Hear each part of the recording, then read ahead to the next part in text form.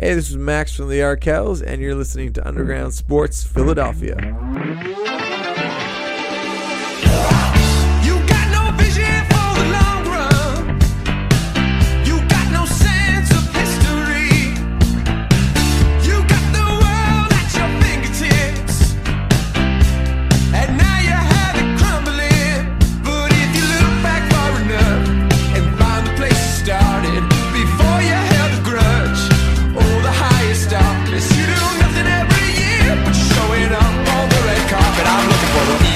Champ.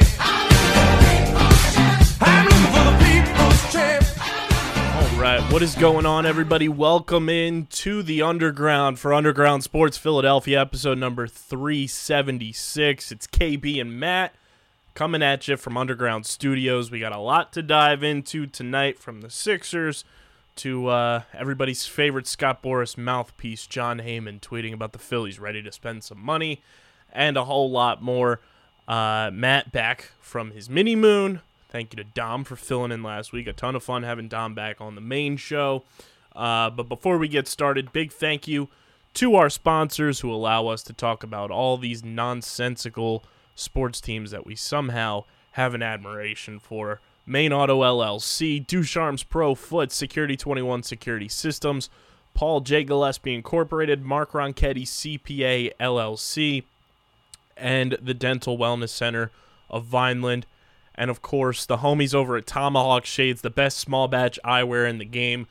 Guys, let me tell you, this, even if this wasn't an ad, I would be fully endorsing this. I ordered a hoodie from the fall apparel collection at tomahawkshades.com. The most comfortable hoodie I've ever worn. It has enough room where it's not, like, super tight on you, so you have some room to move around in. It is so soft, so comfortable. It's one of those hoodies that you never want to take off. So go to tomahawkshades.com. You can grab those. I know the sun goes down at like 3 in the afternoon now. So, you know, you have limited time for sunglasses, but you can still get your sunglasses, blue light glasses, everything in between. Tomahawkshades.com. Promo code USP at checkout gets you 25% off your entire order from our friends at Tomahawk Shades. Stateside Urban Craft Vodka. Guys, what other vodka have you heard of that's actively hydrating, has electrolytes on the same spectrum as that sports drink that starts with a G? Nowhere, except for our friends at Stateside, and they got the vodka soda party packs ready to rock and roll for you. Real vodka, real juice. Go to statesidevodka.com, grab those now. You got to be 21 or older to do so. And, of course, please drink responsibly. And our friends at Kenwood Beer, go to kenwoodbeer.com. Use the Kenny tracker to see who's got Kenwood on tap. You got to be 21 or older to do so. And, of course, please drink responsibly. What's going on, Matt? Living the dream, you know? The married dream. The married dream. First pod back since the wedding, which was an absolute banger. How was the mini moon? It was fantastic. It was nice to unplug for a week and not think about much besides just hiking and outdoors and mountains. So that was good. Enjoyed it immensely. I also unplugged from sports for a little bit, which was also nice and a little bit helpful, but back in fully 100% now. So, and while you were gone, the Sixers somehow climbed their way to the top to being the number one team in the Eastern Conference, and then it all came crashing down, and like half the team is in health and safety protocol. Yeah, it was a quick turnaround. That was nice. I don't know what it is with the Sixers and constantly getting just very unlucky with the COVID protocol situation. Who can forget last year's Mike Scott incident? And it's very similar this year where we're just getting, I don't know, very unlucky with the situation and some untimely injuries as well, which is obviously not great. Yeah, it was about as bad of a back-to-back as you could have asked for, too. Yeah. Because, like, you're going... Like, you have the Knicks and the Bucks, two pretty difficult teams, especially the Bucks, but you don't have Embiid, Seth, Tobias for these. That's obviously not fantastic. I think the results are expected. Did not expect to win either of those games. It would have been great to at least split them, but I think the performance was okay. I think the Knicks game left some wanting, but against the Bucks to have technically been in a position to win this game in the fourth quarter even is a big compliment to how this team has persevered through some of these challenges very early in the season, and the talent on display too, with some of this depth that we're getting a chance to see. Tyrese Maxey had one of his best career games last night against the Bucks, and he's shocking how that always happens during our yeah, COVID shortened roster. He is the COVID, like, what's that TV show and that I guess real rule that they have, designated survivor? Oh, yeah. He's the designated point guard. He is the COVID designated survivor in that any time that we have more than like 2 or 3 people out with COVID protocol, Tyrese Maxey just comes Pops in and off. has a career night. But I thought this was just better than that Nuggets game where it was a lot of just fantastic scoring, and that was kind of it.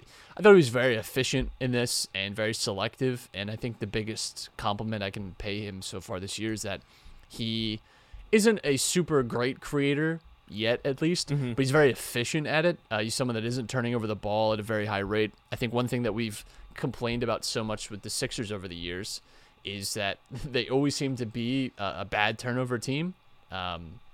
And obviously, things are a little different. Embiid's been out a few games, and Embiid is typically someone that's going to have a pretty high turnover number. But Tyrese Maxey's been really safe with the ball, and the Sixers are one of the best teams in the league so far in amount of turnovers. So that's been the good thing to see from them is the Sixers as a whole have just been really efficient. When you look at their offensive numbers, they're not high volume, but they are incredibly efficient at everything they do. They have some of the best field goal percentage in the league, some of the best 3-point percentage in the league, some of the best free throw percentage in the league, but they're not, even in the top third in most of those categories in terms of volume, in terms of amount of shots that they're taking, amount of free throws they're taking. But they're just doing everything at a very good level, which is good. That's inspiring.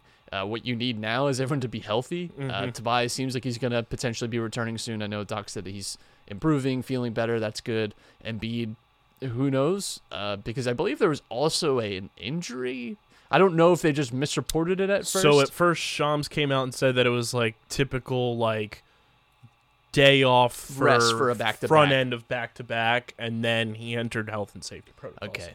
And Doc said he was in the same boat as Tobias, where it kind of hit him hard. So good. Well, I hope they're both okay and obviously recover. We've seen athletes. And Isaiah Joe and right, yeah, like that's it. Obviously, the onus is on those two, but Isaiah Joe as well out, and Seth has this foot thing, which is obviously not ideal because he's been, I don't know, our second best player. At times, you could even say our best player because as much as we love Embiid and he's been good this year, but he was not playing at really close to the level that he was last year, which is not totally unexpected. I mean, he was playing at an MVP level last year. That's not something you could expect to just replicate every season, but Embiid was not at his very best, which I think, again, is if you're looking for like the optimistic thread here, if you're looking for the silver lining, the Sixers are 8-4. Yep. This is without Ben Simmons, and this is with Embiid already missing a few games. This is already with, missing your starters. Now, you don't want to miss them too much more because, frankly, without Embiid, without Seth, without Tobias, you're not winning many games. You just aren't. I know that the last 2 games are kind of feel-good things, and it's like, oh, look at like the determination this team still has. That's cool, but you're fighting for like a top seed. You don't really have, many chances to just like, we had grit. It's all about, and we saw this a lot with the Sixers, about just stacking up those wins, and that, it obviously didn't really help in the playoffs last year, but it is important to get that top seed, and I think it will be important again this year. When you consider that some of these other, what you expect to be contenders in the East have gotten off to a slower start, the ability to get like an advantage, a lead on those teams is important. So I hope that they can take advantage of that by everyone getting healthy and being available to play. Some of that is out of our control because COVID can't be controlled, but I just hope that we get some clarity at least. And they kind of like flipped the script from the last time you and I were doing this show, where it was like, where are they going to take this season now? Like, if they got off to a slow start, they were 2-2, and then they just like went on a run, and obviously Furkan Korkmaz becoming, Jesus. Yeah. Like fully help that. But like they have an opportunity now where sure, it's a shortened, bench, it's a shortened roster because of COVID, because of injuries. But there have been guys that have stepped up in a big way. B-Ball Paul being inserted into the starting lineup, defending Giannis to start the game, or as Buck's Twitter would say, the King of Philly. I don't know if you saw Jeff McDevitt's tweet. He tweeted, "He ain't even the king of Prussia, but you won't even understand this reference because you're a basketball team from Wisconsin." I just think it's weird. Like They it's wouldn't like have tweeted that if Embiid was playing. It's not even that. It's like it's not even like we beat. Like if Atlanta tweeted that, like, all right, Fine. like, you know what, like that makes sense. But like we even play the Bucks in like a meaningful. We haven't played the Bucks in a meaningful game outside of like the Christmas game 2 years ago. Like Yeah, before that it was like 2001. Yeah, like I don't know. Also, I forgot Thibault is also in the health safety protocol. So like conceivably, you have like 5 starters out. If you factor in Ben Simmons, who of course is still a You have mystery. 1/3 of the roster. It's a lot. So yeah, you hope that guys can make their way back. Yeah, I mean, I think the B-ball Paul stuff, the Georges Niang stuff is all like part of what's been a highlight of the beginning of the season. That some of these depth guys that you're hoping pay off have so far at least paid off to our expectation. Mm-hmm. You know, they haven't been amazing, but I think they've impressed people, and that's not something the Sixers have had typically. We hope that we don't see like the platoon ice hockey replacement line shifts like we saw in the playoffs last year, but what's so important about the regular season is having a good deep team like this. Like that is absolutely crucial in your ability to, you know, rest Embiid, right? And not worry about his workload and know that he's going to go into the playoffs healthy and well rested and have plenty of, you know, life in his legs, but still be able to be a top 2 seed, top 3 seed. Like that's really, really important in the NBA now because it's all about rest and it's all about managing players. That sports in general now is all about just getting people through the season to like the harder parts and making sure that everyone stays healthy and sort of like long-term goal focused on May, not December. You know, and we've always talked about that. We never feel like the NBA season really gets going until after Christmas, but these games still count. You know, these games are still obviously part of your regular season standing. So yeah, I think the way they've started this year is obviously it's impressive to me, honestly, because I really expected, especially after the first few games, that this season could very easily turn. And I mean, it certainly still could, obviously, but I think the way this team has reacted, it wasn't just like BS about when they were saying, oh, this team is really united about, you know, without Ben, and, you know, we've all been in, you know, really good with each other and we feel like we're in a good position. Like, I think that's actually true. And I think we're seeing that play out in front of us. I think the fact that you're seeing this team who had every reason to kind of go belly up in the last 2 games, not do it, is good. I think that shows at least something about their character. Character's good. It's important, but we also need to win games now. And Yeah. it feels good. It feels, you know, like you get like kind of the moral victory over the Bucks at least by like, listen, you were playing that team very, very well when you were incredibly, incredibly hindered by your talent level, and you were still able to hang with them. That's good. But, you know, now it's about getting everyone healthy and moving on. But, yeah, I think this team has really shifted in my eyes from where I thought they could be, which is just, I don't know, a mess and dysfunctional. And I thought the Ben Simmons stuff could get even more vile and toxic. It kind of has, but I think it's been, because the team has been winning, that has not been amplified to the level that it could be. This team was having, you know, let's say a 4-8 start, you would be hearing just levels and levels. You even heard on the broadcast last night, which I thought was so tone deaf when they're saying that this team needs a guard that needs, yes, big picture, this team does need someone that can be a better shot creator and probably better at playmaking. Tyrese Maxey is improving, but I do think there's someone that could probably even play alongside Tyrese and do those things, right?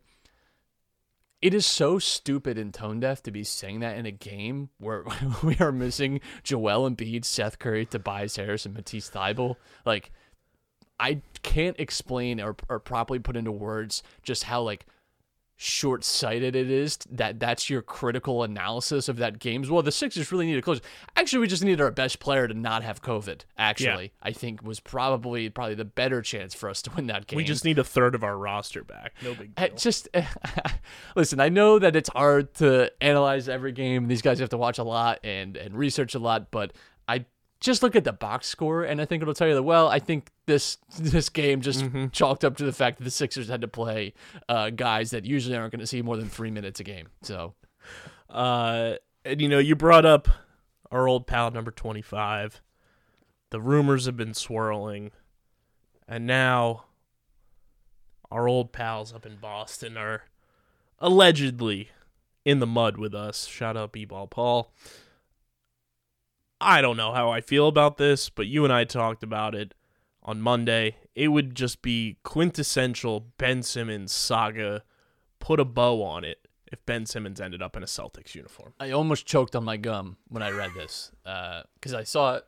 I don't text and drive, but I did see it pop up on my phone while I was driving, and I was like, wow, that has to be not true. Turns out it's not true because it said it's the same language that's been used with like every Ben Simmons trade potential thing. Put it on the list. Is it would have to include someone like Jaylen So-and-so. Brown.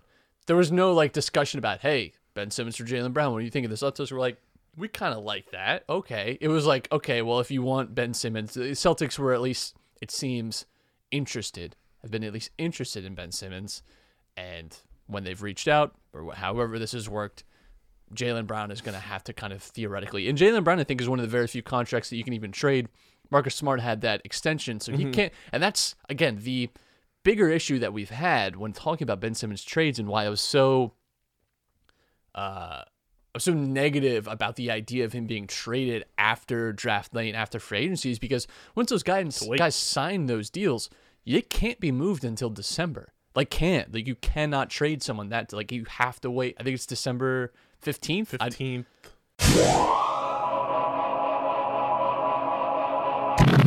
Sometimes we all just need to wind down after a long day of enjoying our favorite sports teams go to work. And with the rise of streaming platforms, new TV shows and movies are popping up every single week, and it might be overwhelming not knowing exactly what to watch.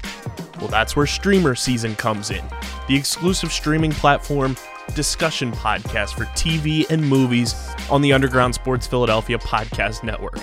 Join me, KB, and a plethora of our hosts right here at USP breaking down all the new TV and movies that you guys should be watching across all the various streaming platforms that are available to the masses.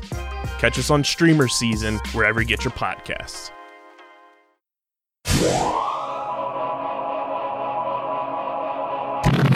So that's like a huge roadblock when like half the contracts in the league now can't be moved. Like, you can't trade them. That's why Jaylen Brown is, I think, really the only Celtics contract that could even like legally be traded that would fit. We're not trading Ben Simmons for Jaylen Brown, even straight up. I don't even think we give Ben Simmons and a pick and we're getting Jaylen Brown. I would actually drive Ben Simmons to Boston myself. Yes. As awkward of a road trip as that would be, and however much I hate like driving through New York City. And I've had a horrific experience driving to Boston, so I would 100% be on board. I might walk him to Boston if I had to, for Jaylen Brown. Like, that would be such a come up. So I can't think of a funnier end to this though than him somehow ending up on Boston, and it would be even funnier if we somehow won that trade too. Like, if for some reason, like, I don't know, like Brad Stevens was just like had his Dunkin' coffee in his masshole van laced with like PCP, and he just like makes a trade for Ben Simmons for Jaylen Brown. Like, I would love that. I would love every minute of that. I personally think Brad Stevens is just like the placeholder in that front office, and Ime Udoka is hell-bent on reassembling the 2019-2020 Sixers.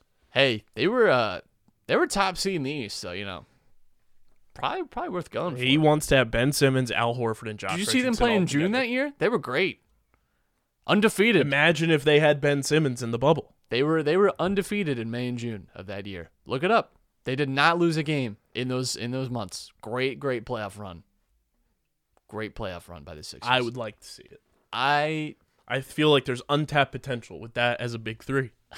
I do. I think it could really work. I think Ben Simmons is we should just not worry about, because Nothing can happen for another month. not only that, but all this stuff seems to be turning towards a like almost legal battle where Ben is obviously saying that he is out because he's not mentally ready to play, whatever that means, and that he is seeking some sort of mental health like he's finding a therapist or he's actively talking to one, doing whatever he needs to do to be mentally ready to play.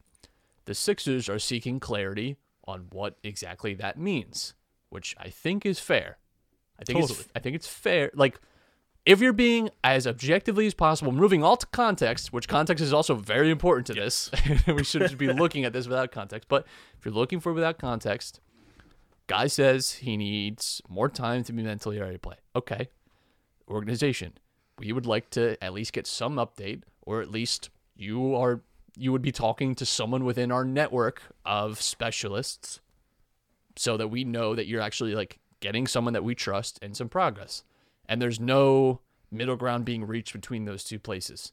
And now you're introducing like the CBA stuff, the fact that he's a union member. Like, there's a lot of layers to this now that I think has the capacity to get very, very ugly and very twisted. And listen, I don't think you have to be like a super critical thinker to think that maybe Ben Simmons, who was trying to force his way out all summer and was coming up for every reason and every excuse and was feigning back injury, is now out with a mysterious... I'm not saying he's faking. I'm just saying it does not take a hardcore skeptic to look at this situation and be like, I think this might be kind of not true. Even critical thinker Aaron Rodgers would know that. Right.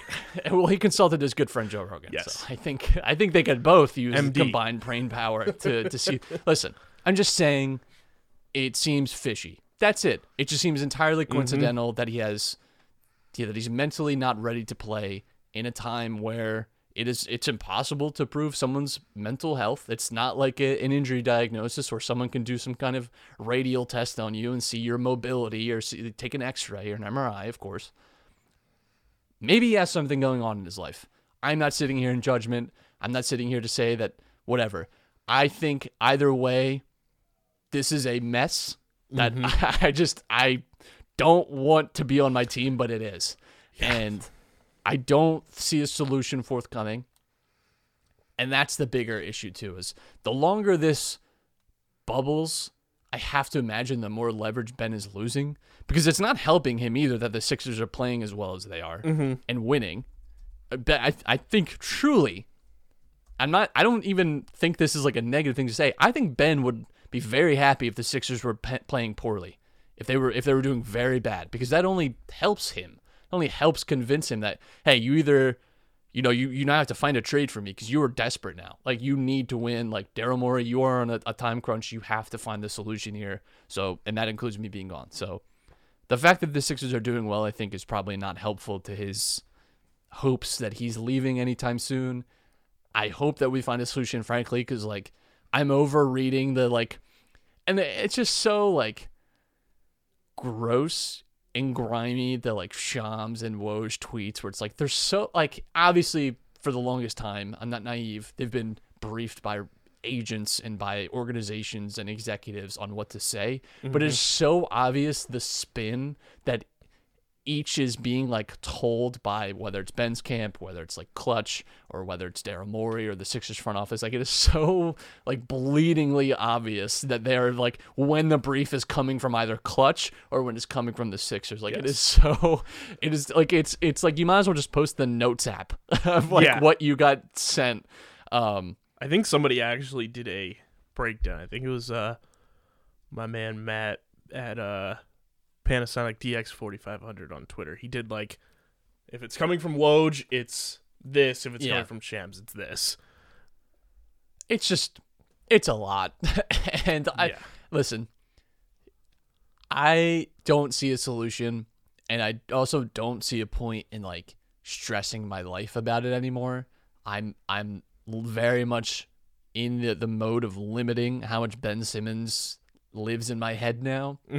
As far as I'm concerned, he's not a Sixer because he clearly isn't interested in being one. He hasn't. That was not lost on me the entire summer. I've not forgotten the entire summer when he ignored everyone and didn't talk to anyone and told people not to come visit him and was very publicly saying he wanted to leave, very publicly demanding that he could only go to a California team because he was a young socialite, and that's the only place he could even possibly be bothered to even think about playing basketball for $170 million.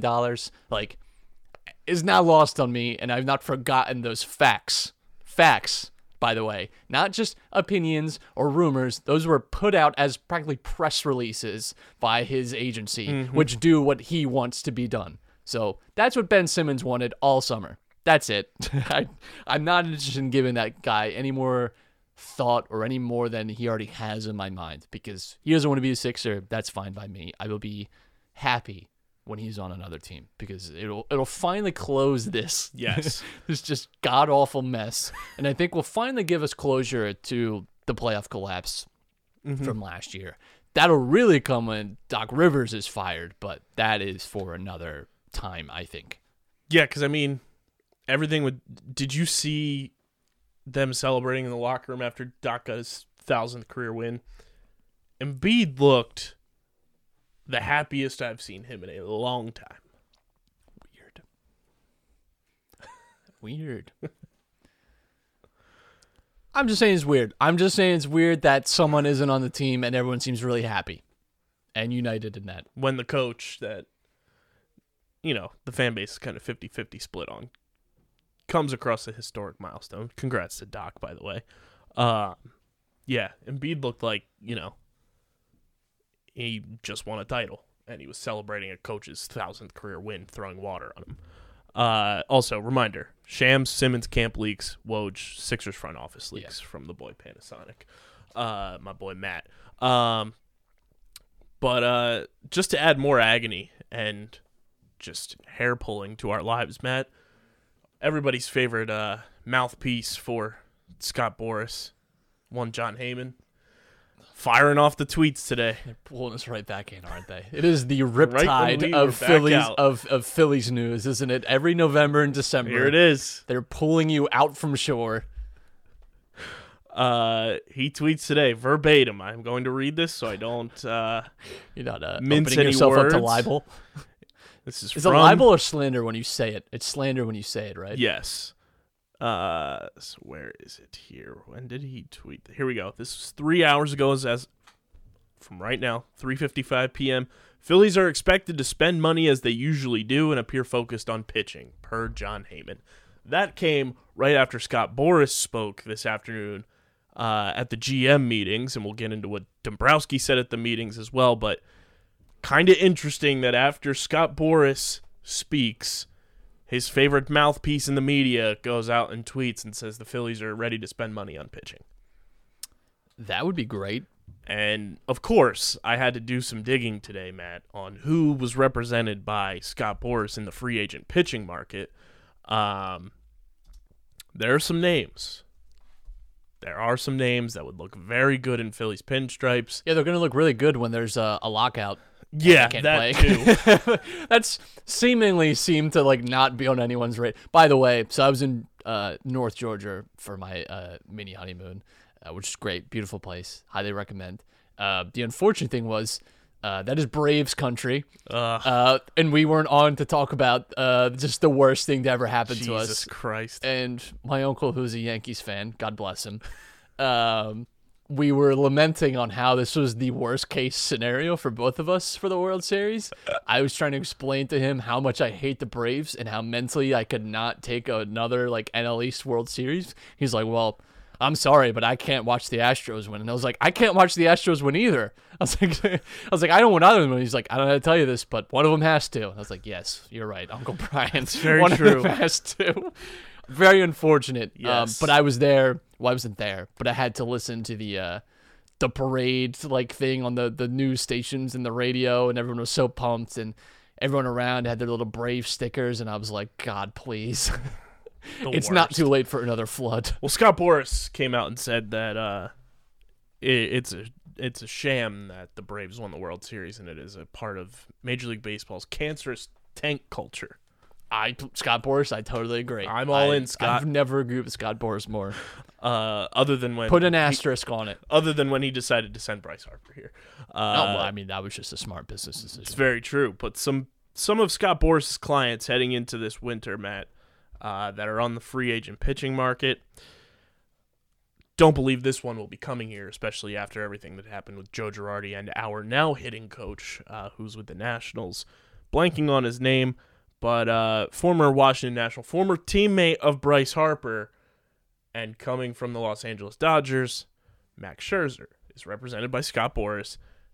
I completely surpassed Max Scherzer. He's not coming here. Don't get your hopes up. But if he does, No shot. I will do backflips off of the bell at Citizens Bank Park. There's shot. no shot Max Scherzer. Even if we did, he would need Tommy John. He would turn into Jake Arrieta. And we would just it would be the worst signing ever. But there is a name that I am very intrigued by that is a Scott Boras client that I didn't even know was a Scott Boras client until today.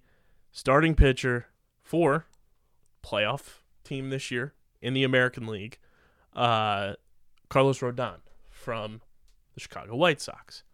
That's a name I could see Dombrowski saying, you know what, he would be good in our rotation behind Zach Wheeler as a 1-2 punch, moves Aaron Nola to the 3. Then you have Kyle Gibson, who you got in the trade this trade deadline in July from the Rangers. He slots in at the 4, and then Zach Eflin's your 5. On paper, that's a pretty damn good rotation.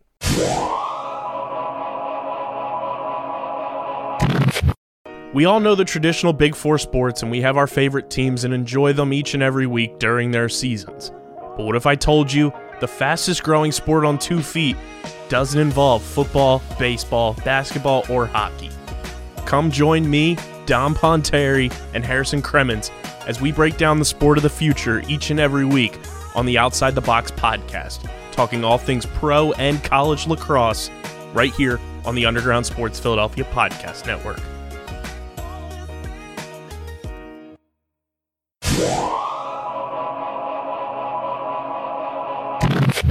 Yeah, I mean, he was a very good pitcher last year. Obviously, that would be a huge. I think if you're talking about what the Phillies need pitching wise, it would be another high level starter, which Rodon would be, and you need at least, what would you say, 2 bullpen arms, if not more. And at least two. And I'm not just talking what we did last year, where it's in February we're all right, here's 4 each for a combined $7 million. You need to go get 2 certified weapons. You need 2 above average, at least, and then probably trade for 1 more, which the Phillies have been mentioned in the discourse of potentially trading for Josh Hader.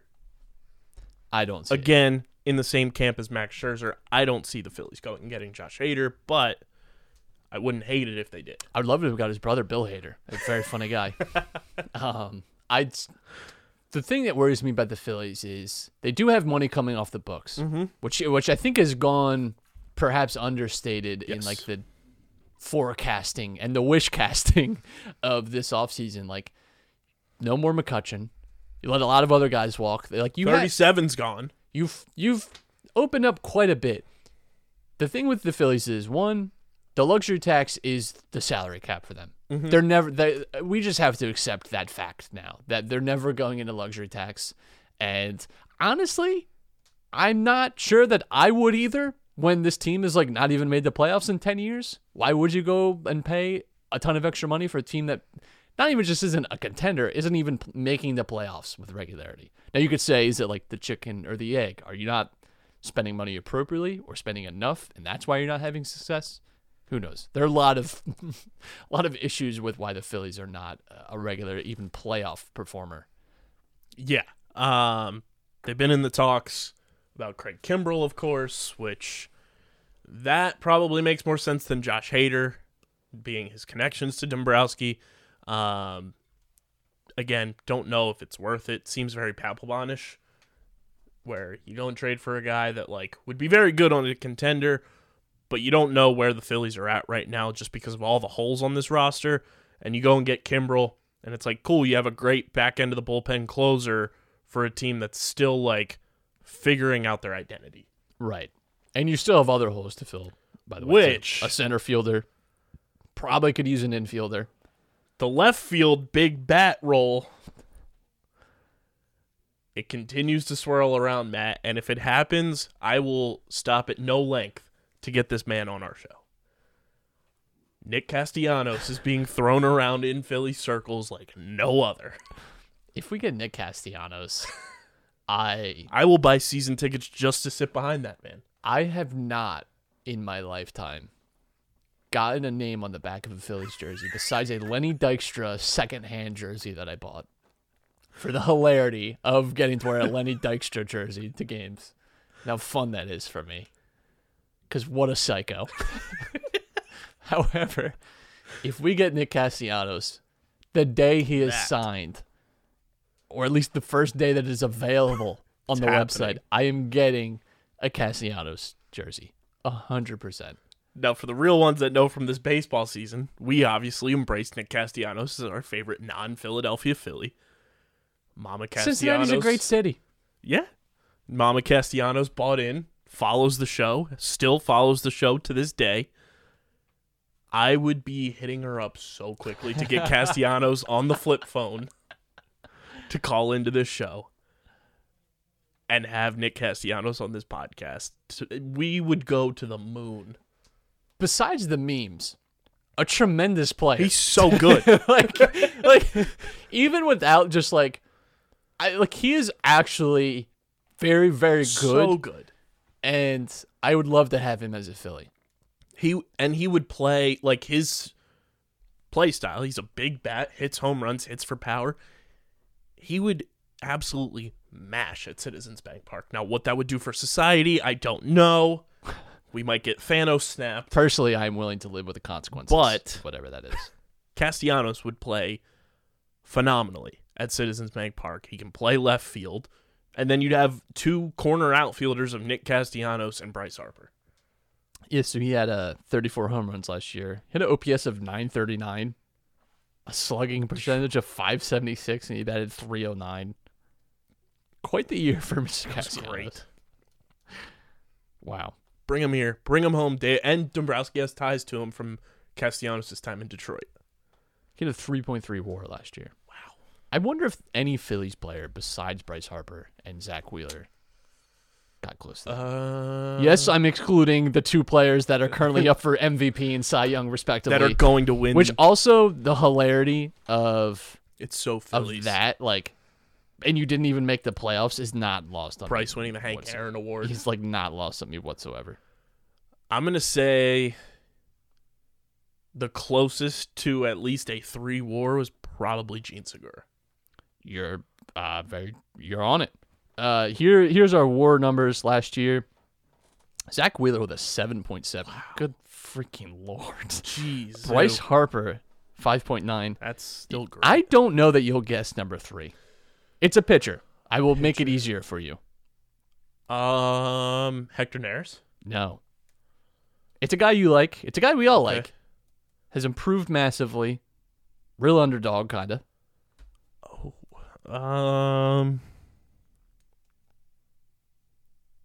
Was it Evelyn? Ranger Suarez with a 5.8. Gene Segura had a 3.7. JT with a 3.4. Aaron Nola, 2.7.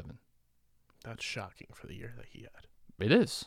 It is very surprising, but you know what? Yeah, it's weird because Aaron Nola, I think, is a victim of expectation at times. He was dubbed the savior of the franchise during his first start. And who knows? That's, I don't know, maybe just a lot of pressure to put into him and Reese, I think, are both similar in that, the expectations for them are could never possibly be fulfilled unless they both turn in Ohtani and Mike Trout respectively. That's just not, they're never going to reach those heights. Nola did have an up and down season, but I think the good pieces of that were the same good Nola that we saw over the years. And yes, there were certainly lows that we didn't expect or weren't ideal for team success. I think I don't know, I'm willing to give a younger guy maybe the benefit of the doubt on that. And can't forget, by the way, Aaron Nola's on a very team friendly contract. It's not like this is a guy that you went and spent even Arrieta money on. Yeah. Let's also not forget Aaron Nola had 4 pitching coaches in his career since he's come up. And this is his year 1 with Caleb Cotham, who I think did a phenomenal job as a whole with this pitching staff. You also staff. have a new manager every year. Yeah, there's been a lot of inconsistencies with Aaron Nola's career. I think there are a lot of qualifiers that go into Aaron Nola's still early career too. It's not he's technically a veteran at this stage of his career, but I would still consider him someone with potential rather than this is what Aaron Nola is. I think, if you told me Aaron Nola went up a level I would not be surprised by that. I mean, Zach Wheeler is 3 years older than Aaron Nola. Zach Wheeler did not have his first great full year until this past year. Yeah. The book on Zach Wheeler, when we signed him going into the COVID year, was that he had shown flashes. He'd had great like half seasons, but had never done a full complete season. And now we see him in a full season and is a Cy Young finalist, which Aaron Nola was already before, by the way. And a bunch of, so like, I don't know. You like, let's not get too caught up in what we'd hoped, what we'd wish casted Aaron Nola to be. And it's like, let's just look at the guy we have now and that he's a good starting pitcher. And I think if you can have Zach Wheeler next year, obviously as your number one, deservedly so. And Steve also put in the comment section that it was Ranger Suarez. Good on you, him. Steve. And you have Zach Wheeler as your one. You insert Scott Boras, client pitcher, as your number two, and alleviate some of the pressure off of Aaron Nola's shoulders and make him your number three, where it's like, go into this season with no expectations, no pressure on your shoulders, because you have two guys in front of you who are going to carry the load and be those expectation guys. I think that does wonders for Aaron Nola. We can see him get closer to what he was in 2018 when he finished in that Cy Young conversation and was having the phenomenal year he was having. Will he get back to that point? Who knows? But I think if you alleviate some of the pressure, take some of that expectation off of his shoulders in a good way, and have guys in front of him that will perform to the expectations you have for them, I think it will make Aaron Nola that much better of a pitcher. It reminds me very much of that Pete LaFleur quote from Dodgeball, a true underdog story. That if you have a goal and you don't reach it, then that feels bad. But if you never have the goal, nothing, you know? You're never disappointed. So, where does he go? He says, like, and I got to tell you, feels great. I think the key to happiness with the Phillies is to just not expect anything. So when something good does happen, you're like, wow, that was actually pretty nice for me. I liked that. That's the way I'm looking at it. And that's the way I'm approaching free agency with them is I expect absolutely nothing from the Phillies. When something good happens, that only means that it's like even more exponentially better than I could have hoped. Yeah. And the other interesting aspect of this Phillies offseason so far is they are in the conversation to land an international star.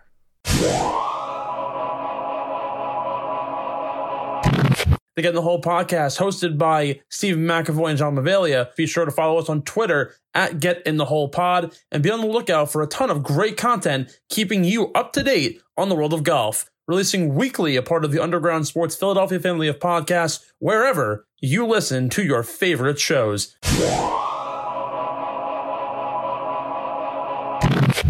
Which rare never happens for this team. Those international stars, especially the ones from Japan, which this player is from Japan. I'm going to bring it up here because good friend of the program, Alex Carr, tweeted about it the other day, and I would be over the moon if they got this guy. Seiya Suzuki. If they went and got him, over his last 3 seasons, he's walked 263 times. He struck out 241 times. He hasn't posted a season OPS below 936 in 6 years. He was 20 years old when that happened. He's won 4 NPB Gold Gloves in right field and has played multiple infield positions throughout his career. I mean, if they can go and get this guy and put him into the mix, that's a huge notch in the belt for Dave Dombrowski and like his vision for him finally being able to put his fingerprints on this team. Yes. I think if you have the option, here's my hard-hitting analysis on all of this. If you have the chance to add good players to your team, you should add good players to your team. There's an old saying, I think it's, you get the talent and worry about the rest afterwards. Yeah. I was looking up. I wanted to see if I could find like a good list of Phillies international players, and I found this great article from Phillies Nation in 2014. I didn't really read it. I just skimmed, but the headline is evergreen. This is in July of 2014, this headline. Phillies history of international signings leaves much to be desired. Yeah. Just a bit. Oh, look at this absolute just time capsule with talents like Yasiel Puig and Jose Abreu of Cuba already discovered. The Phillies may have missed an opportunity to sign talented players at below market value. Last year, the Phillies signed the 4th-ranked prospect, third baseman Luis Encarnacion and Cuban defector Miguel Alfredo Gonzalez. I remember Miguel Alfredo Gonzalez because I kid you not, Matt, I was over the moon that they signed him, and he turned out to be such a bust. While the team has produced infielders Cesar Hernandez and Freddie Galvis, the results haven't exactly been sterling. Get used to that, 2014 Phillies Nation. Get used to that. I think the best international player the Phillies have had in like our lifetimes is Carlos Ruiz. Yeah, that's okay. So they actually have a list of the best, in their opinion, the best. Carlos Ruiz being number 1. Hard to argue. I think actually maybe even impossible to argue. Juan Samuel, who signed to the Dominican Republic at age 20. Yeah, hard to... Those two easily. Antonio Bastardo. Remember him. He was good for a hot minute. Pancho Herrera. Do not remember him. What a name. Because he was signed in October of 1954. He was technically signed away from the Kansas City Monarchs of the Negro League in 1954, but was extensively scouted as a player in Cuba. Okay. What a name. And Robinson Tejada. I remember him too. Tejada, I'm sorry. Tejada was the Phillies for 1 season, but he put together a strong season, swingman, going 4 for 3 with 3.57 ERA in 26 games. He would be traded in April of 2006 for outfielder David DeLucci. Oh, Christ. Now there's a name. There's the name. Any relation to Danny DiNucci? Ben DiNucci? Is that racist towards Italians? If I just anyone with an Ucci last name, I think is rude. Kids. It's okay. I'm half Italian. I can say that. But like, as much as the Phillies cause us just like absolute trauma, I am somewhat intrigued to see what trauma's Dombrowski. good. I think a little trauma helps sometimes. Because to be fair, Dombrowski didn't come into this team until like the offseason was over last year. Right. So I'm willing to give Dave Dombrowski an offseason to see what he's able to curate. We know he's notorious for going out and spending money. Let's see if it happens. Let's see if Big Daddy Middleton takes the clamps off the old cigar trust fund. We'll see what happens, but I am always willing happy to spend other people's money, Yes. especially John Middleton's. and especially if it's for Nick Castellanos. Yes. If we can get Castellanos and Carlos Rodon, I will bankrupt John Middleton for Nick Castellanos. the amount of cigars I will smoke, and I don't even smoke. Would still be zero.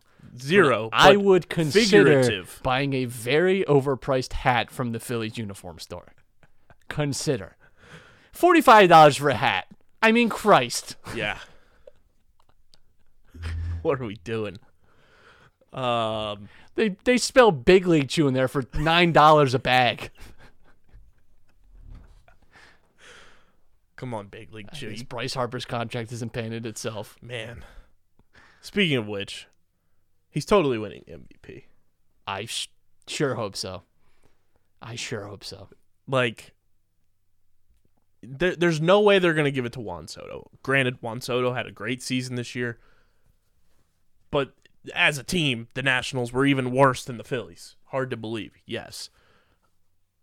I don't see them giving it to Juan Soto, and I forget who the other candidate is, honestly, to go along with Bryce, which that in and of itself should just automatically give Bryce the green light to be the MVP. He won the Hank Aaron Award already. Had the highest OPS in the National League. Is this like the Oscars where it's like if you win the like Golden Globe or like the Screen Actors Guild Award, you're like really in line to win like Best Actor or Actress or whatever? Is it like one of those things? It might be. I can't say that I'm super familiar with the history. Oh, and it is Fernando Tatis Jr.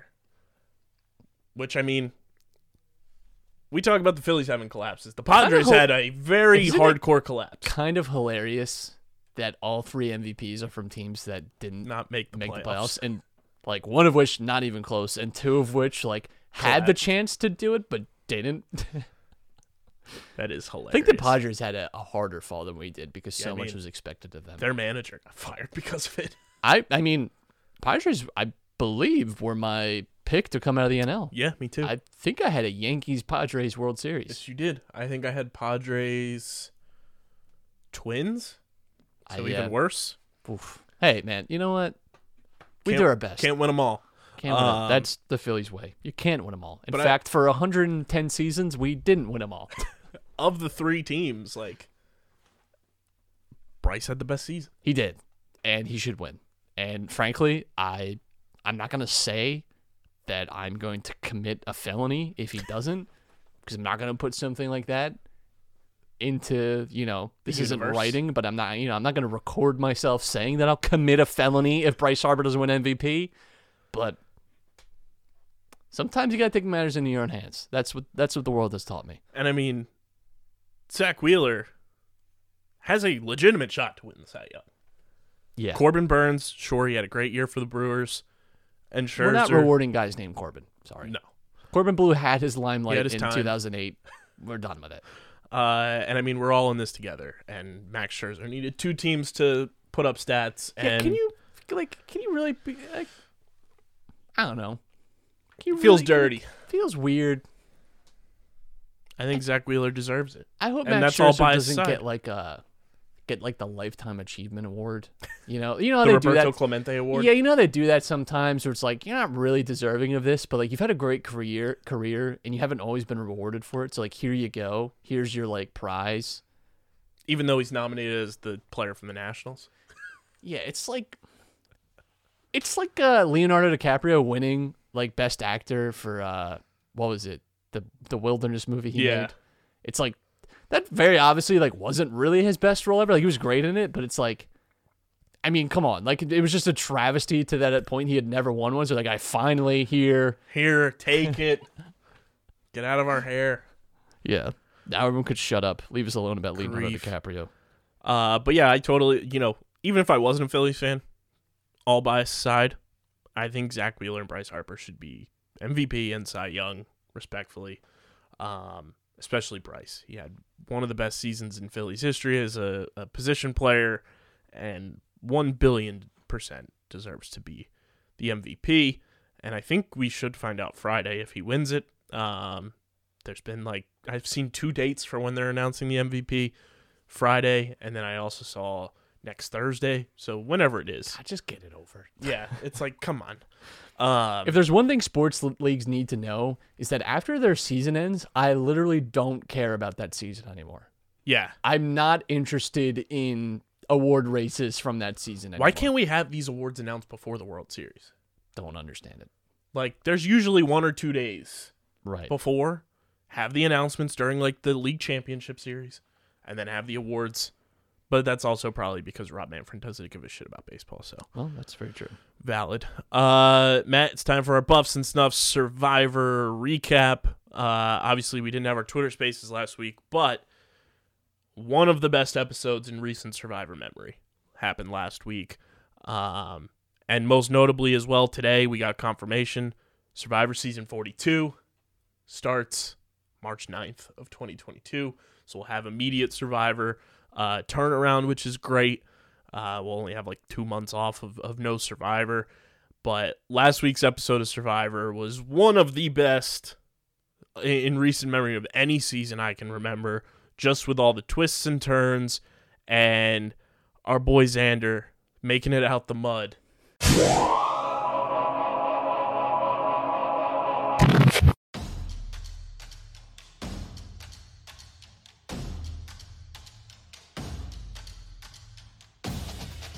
Top bins, top tier commentary. Top drawer, upper 90. You already know. You it's more of a last already term, isn't it? know.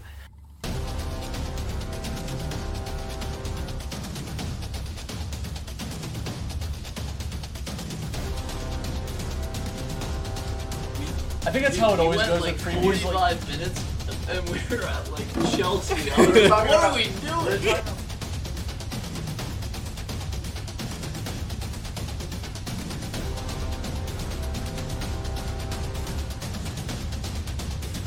I'm Dominic Ponteri, I am Matt Kessler.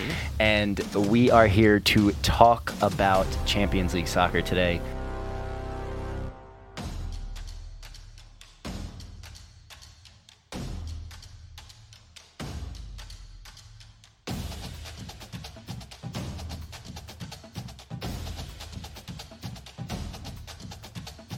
Hey, It's Toppins time. what's up? We're back.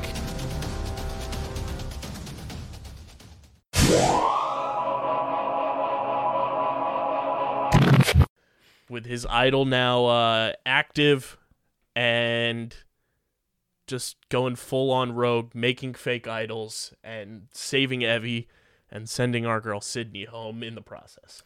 Yeah, does feel bad that we lost Sydney, a real one, for entertainment's sake. She was great to watch. This was an all-timer.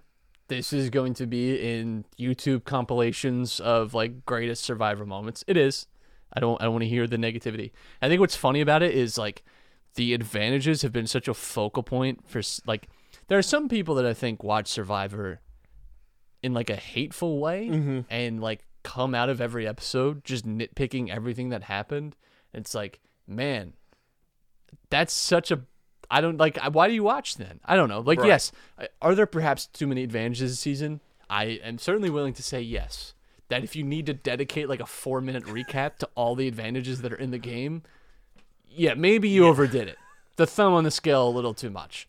However, all the best moments, and that people would objectively say are great moments and that will live on and that have given us a lot of entertainment, have pretty much been, not even pretty much, have been because of advantages. We do not get the awesome Xander fake idol fake out with Liana if she doesn't have this stupid overpowered advantage, which is now out of the game, which is great. We don't need to worry about it anymore until they reintroduce it. Until they reintroduce the idol that gets you into the final 3. Yeah. Like Play this at tribal, automatic bid. every tribal. It's because of advantages. Yeah. And it's because that they're so hard to keep a secret now too. And that it's like I think Survivor has always had to evolve. If you go back and watch the first few seasons of Survivor, it is a completely unrecognizable game from every It's level. archaic.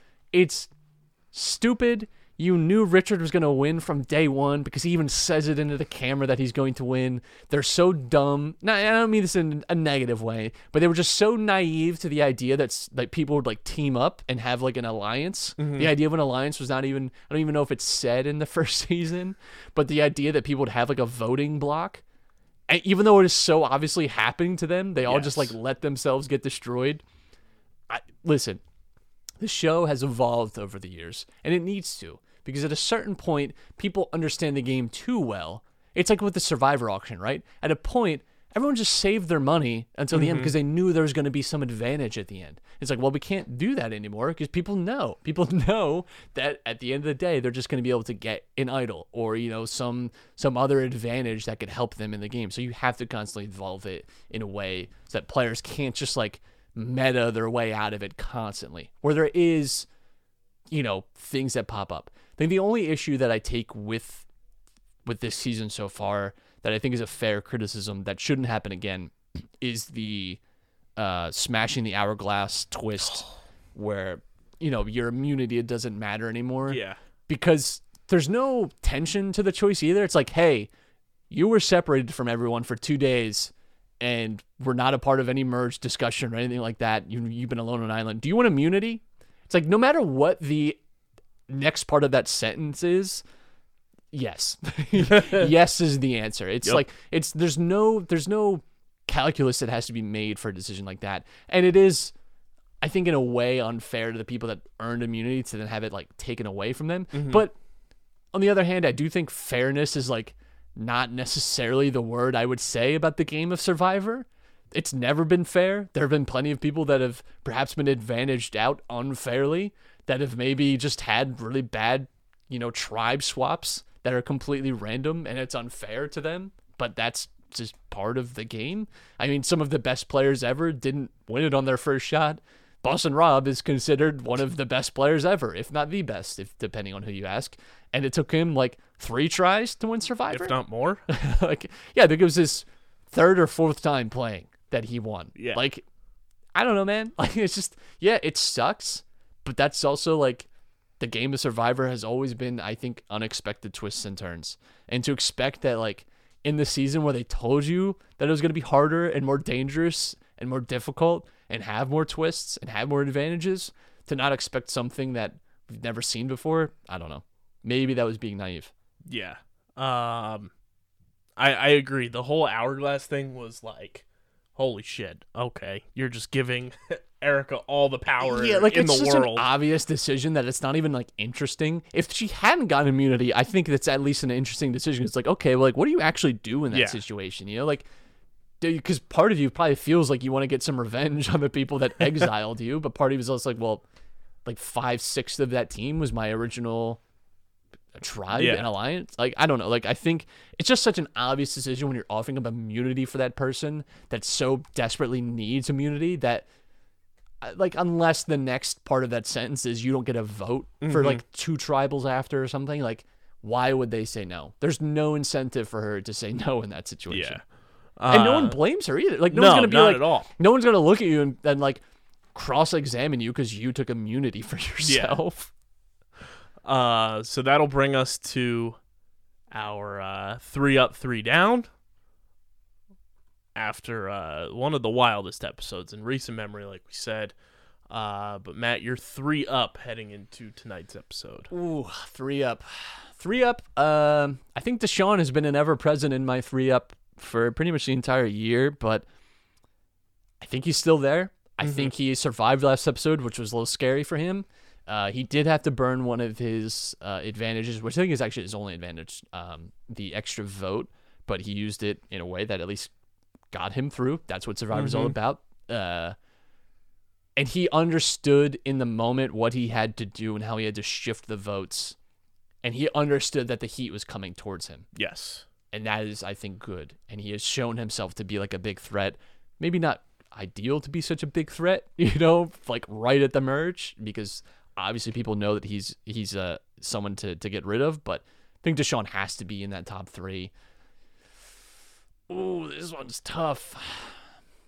There are people that I would like to put into the top 3. I don't know that if I can yet. I want to keep Shan in my top 3, but I have to feel that last week was a big hit for her game. And I feel like Evie is in a good position. I think Evie's been in my top 3 for quite a while as well. And I think the only concern with Evie is that it does seem like at least the minority group in all of this, and that you could still just get voted out. And perhaps, you know, her fear was that the man always gets credit for whatever. And Xander made a big show about how he was using his idol for her, and he was like talking her down at Tribal, like, hey, we're good. Don't worry about it. Don't use it. You know, like, so that could obviously play into her, future here. I'm actually going to go Danny in my top 3, which I don't know that I've done at any point so far this year. I'm impressed constantly by his calmness, his ability to win a challenge. I think Danny is probably like, if you were just betting right now who's going to win immunity today, Danny would be probably odds-on favorite, if not at least top 3. And I think that's for every challenge because he's shown himself to obviously be athletic, but I think he's just remarkably composed. Seems like a very smart, intelligent, person, and he doesn't have like advantages, things like that in this game right now, but I think he's in a very good spot. He has a very good alliance. Him and Deshaun seem to, and he is, I think, just as good socially, has all the good qualities of Deshaun without being the main focus of other people, which is sometimes a very good spot to find yourself in. Yeah, I agree. I think Danny's like maneuvered his way in to the top 3 for that very reason. Like, he plays kind of from the shadows, but is still so consistent, can win a challenge at any given moment, and he's got power in the game in terms of just having numbers by his side and being in, you know, the old Blue Tribe Alliance and everything. So I totally agree. Danny's in the top 3 in my book. I think Xander pivoted his way into the top 3 for sure. Power move at Tribal, made a fake idol, was super confident. Just like top to bottom, what a flawless play by Xander. And then I think Deshaun as well is in my top 3 for all the reasons he's been in the top 3 from almost the get-go. The bottom 3, Matt, I think has definitely shifted quite a bit with the merge happening. Sydney's now gone. Who's in your bottom 3? So my bottom 3, I'm basing this off of in my mind, percentage to win the game now. In the early stages of the game, it is like, well, we just don't know enough about these people, or you just were shown to have a really embarrassing moment or whatever. It is now like, okay, what are the percentage chance that this person wins the game? I think 2 of these are obvious. Erica and Heather just do not seem like they're winning this game of Survivor. And Erica's got a huge target on her back now. Erica was someone that everyone wanted to have as their easy vote, and I think probably would have been the easy vote. Like if she doesn't have the option of immunity. So yeah, Heather, I'm sorry, but I don't see it. This one, I don't know if it's surprising. They could recover from last week. I think they still have the chance, but I think, thought about it, of everyone remaining, this is the 3rd least likely person right now for me to win Survivor this season is Liana. I think she made a huge mistake last week. I think she got a little ahead of herself by wanting to use that advantage. I don't think she necessarily had to. And I think she didn't read the writing on the wall, which was that everyone on Yasa knew about your advantage. It was no longer a secret. Danny told you that they knew, and yet you were still, in my mind, naive enough, or I don't know, just miscalculated that situation entirely to see that Xander was obviously not just like, Xander knew about your advantage and was very obviously flaunting his idol. I think you have to think a little bit about, oh, he probably doesn't have it. This is some sort of show. I think she really was overconfident. I don't know what exactly happened there, but I don't know how you recover from that, like a public mistake like that, and now you've lost this massive advantage. She's at the bottom of the new merge alliance, and now has lost all faith with Yasa as well. And she didn't really seem to understand what happened even after it happened. She had to ask Shan during Tribal, and she was like, because she was like, oh well, Evie isn't safe now, and she's like, no, Evie has the idol. Like someone's gonna play the idol for Evie still. So I just think, I think Liana, unfortunately, I really liked her. I thought she had a real good shot, and I think just airballed it completely. Big time. Pulled a JD. Really, yeah. I agree. I think Liana's in the bottom. I think Erica and Heather are obvious for both of their obvious reasons. And I would also argue that, the way Shan has played over the past couple of weeks has started to shift her from oh, she's playing really well socially to she's almost scrambling every single week to try to make sure the move she wants to have come to life happens, and almost every time it's been skin of her teeth she's gotten by. Yeah, I do think Shan, the only thing stopping me from putting Shan in my bottom 3 is that so much still seems to run through her. Yeah. And she still seems to very have a good sense of strategy, and I think she is still so good socially that I think she has a shot. I think really her and Liana took the biggest hit from, because they're obviously very much in with each other. And I know that there was obviously the Black Alliance, but Danny and Deshawn seem, and Shan and Liana seem yes, they're in this together. They've obviously made at least, and we don't really know how together that still is. It seems like it is, but those 2 though, each of them still seem very separate entities that are under an umbrella, of course. But I don't doubt for a second that Danny and Deshawn would nix that if they felt it. And I don't know, right? But I'm just saying that doesn't seem set in stone alliance to me. And both of them, Shan and Liana, still feel very separate from me to Danny and Deshawn. They don't feel like a alliance. But maybe we'll see more of that, as it goes on. But yeah, I just think Shan and Liana both, I think, had a rough one. Yeah. Had a rough one. Totally. I still will say Shan seems to be very integral to a lot of the talk at camp, and still seems very trusted by people.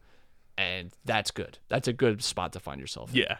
So we're going to go catch Survivor now. Be sure to follow @Buffs and Snuffs on Twitter to keep up to date with all of our Survivor coverage right here on Underground Sports Philadelphia, and, of course, our Twitter spaces that we do after every episode. You can join the conversation with us @Buffs and Snuffs. And, of course, guys, that's all we got for you. Be sure also, Matt, our friends at Play Pickup, using the prize points that they have, the quickest turnaround to get the prizes I've ever seen. I cashed in some of my points for a cross-net volleyball net last week. It was on our doorstep in 3 days. Can't beat it. Go to playpickup.com. Start playing. the hottest headlines in sports, rack up points for prizes, cash them in, and you can get yourself a cross-net volleyball net, fanatics.com gift cards, the whole 9 yards. It's all at playpickup.com. Be sure to tune into our Thursday night football live streams presented by Pickup every single Thursday night. It is a wild time on those streams. You don't want to miss it. And be sure to follow us on social media at UndergroundPHI on Twitter and Instagram. Follow Matt at Matt Castorina. Follow me at KBICCL311. And check out the website, undergroundsportsphiladelphia.com, for all of our written content. And be sure to subscribe to the podcast feed. Leave those 5-star ratings and reviews. Let us know how you feel about the Sixers so far this season and everything going on with them, fighting through adversity, and Tyrese Maxey being the designated point guard survivor. And everything going on with the Eagles, the Phillies, your perfect offseason. Leave it in the podcast reviews. We will read them on the show if you drop them in there. 5 stars only, because we have standards. We know you do too, and we know they're 5 stars. You can also check us out on Spotify or wherever you get your podcasts. Big thank you to our sponsors, Main Auto LLC, Ducharme's Pro Foot, Security 21 Security Systems, Paul J. Gillespie Incorporated, Mark Ronchetti CPA LLC, and the Dental Wellness Center of Vineland, and of course the homies over at Tomahawk Shades, the best small batch eyewear in the game. Go to tomahawkshades.com, and when you go to checkout, use promo code USP. You get 25% off your entire order at tomahawkshades.com. Stateside Urban Craft Vodka. Get the vodka soda party packs at statesidevodka.com. You got to be 21 or older to do so, and of course, please drink responsibly. And our friends at Kenwood Beer, go to kenwoodbeer.com. Use the Kenny tracker to see who's got Kenwood on tap. Got to be 21 or older to do so. And, of course, please drink responsibly. This has been episode number 376 of Underground Sports Philadelphia. For Matt, I'm KB. Until next week, we are signing off. Peace. People's champ.